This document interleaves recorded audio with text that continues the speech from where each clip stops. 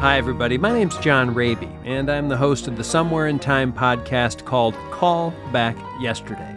This is a podlet designed for anyone who is on Mackinac Island this weekend at the 30th annual Somewhere in Time weekend at Grand Hotel, or anybody who wishes they could be there, like me. To get the time travel experience just right, go to the place where I conducted the interview during last year's Somewhere in Time weekend and listen very intently and concentrate. If you do it just right, it'll feel just like it's 2019. Oh, here's hard duty. Grab a rocker on the west end of the front porch, look out at the bridge and Lake Huron and the ferries, and it's just too beautiful. And listen to this interview. What's your name? Steve Ellis. What's your connection with Somewhere in Time and Grand Hotel? I have been coming to the Grand Hotel basically my entire life, and for the last 29 years, I've been involved with the Grand Hotel Somewhere in Time weekend, and I got involved early on with the Insight coordinator, who was Bill Shepard, and got the ball rolling. And for the last 17 years, I've been in charge of planning and coordinating the events and gathering all the people together to make it happen. When people come to Mackinac Island for the Somewhere in Time weekend, are they getting into a time machine? Oh, absolutely. I think they are. I mean, I think that's part of the fascination with the Grand Hotel and the island. You know, there's no motorized vehicles here. You have to get from point A to point B either by walk-in or, horse-drawn carriage. And I think a good portion of the fascination that people have with this film is just kind of escaping the hustle and bustle of 21st century life and escape into a much simpler time. So, yeah, it's kind of like stepping into a time machine. A time when you could sit on the front porch of a luxury hotel built in 1887 in a rocking chair and pass the time of day with a friend. Exactly right. From a film historian point of view, where does this film fit? I think it fits into a pretty narrow category with films like Portrait of Jenny. It's just a good old-fashioned love story that happens to be wrapped in a time travel motivational piece. We got to get the main character from everyday life and his present circumstances and travel back in time to 1912. And I think that expresses things for people that it kind of becomes a universal feeling. One of my themes is that when people come here, there are no 1979 pennies, so to speak. That's right. To take them out of it.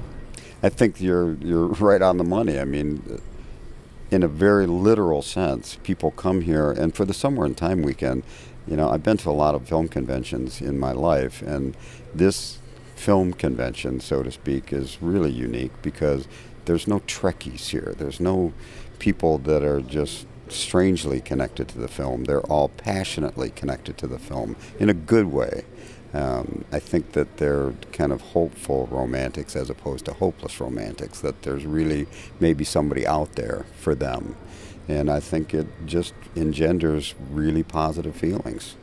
And, I've watched people come back year after year after year who tell me stories about, meeting somebody here and going and vacationing with them, going to their home state, meeting up for different, events and what have you. And it's all because of Richard Matheson's book, the screenplay, the movie, and now this film convention. Somebody's Uber is driving by. Yes, they are.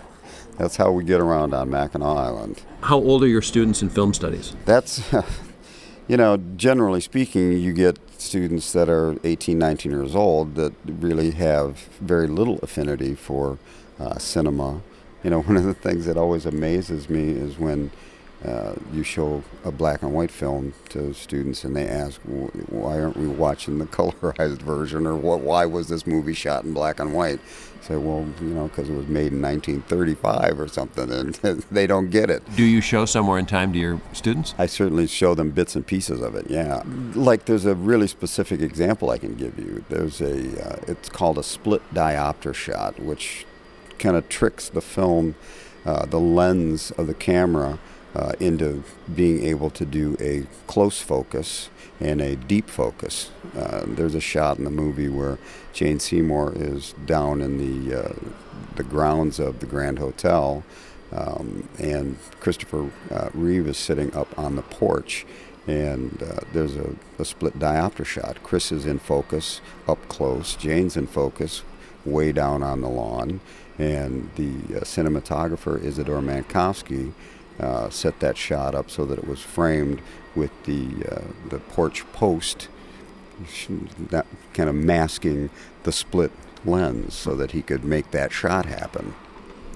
There's also a great shot in there where Isidore set up a reflection of Jane in the window of a door and has a crew member drawing the shade behind the window of the door, and you see Jane reflected in that pane of glass as she's walking down on the beach by the lake. That's just cool stuff. And a lot of times, cinematographers now, we're so concerned about how many explosions we can make happen and how much flash we can get on camera that you forget about good old-fashioned cinematography. So that's the kind of stuff I get excited about. Do the kids get it? They get it when you show it to them. Thanks for listening to A Call Back Yesterday Podlet. Please subscribe and give us a rating, and I hope I'll see you next year on Mackinac.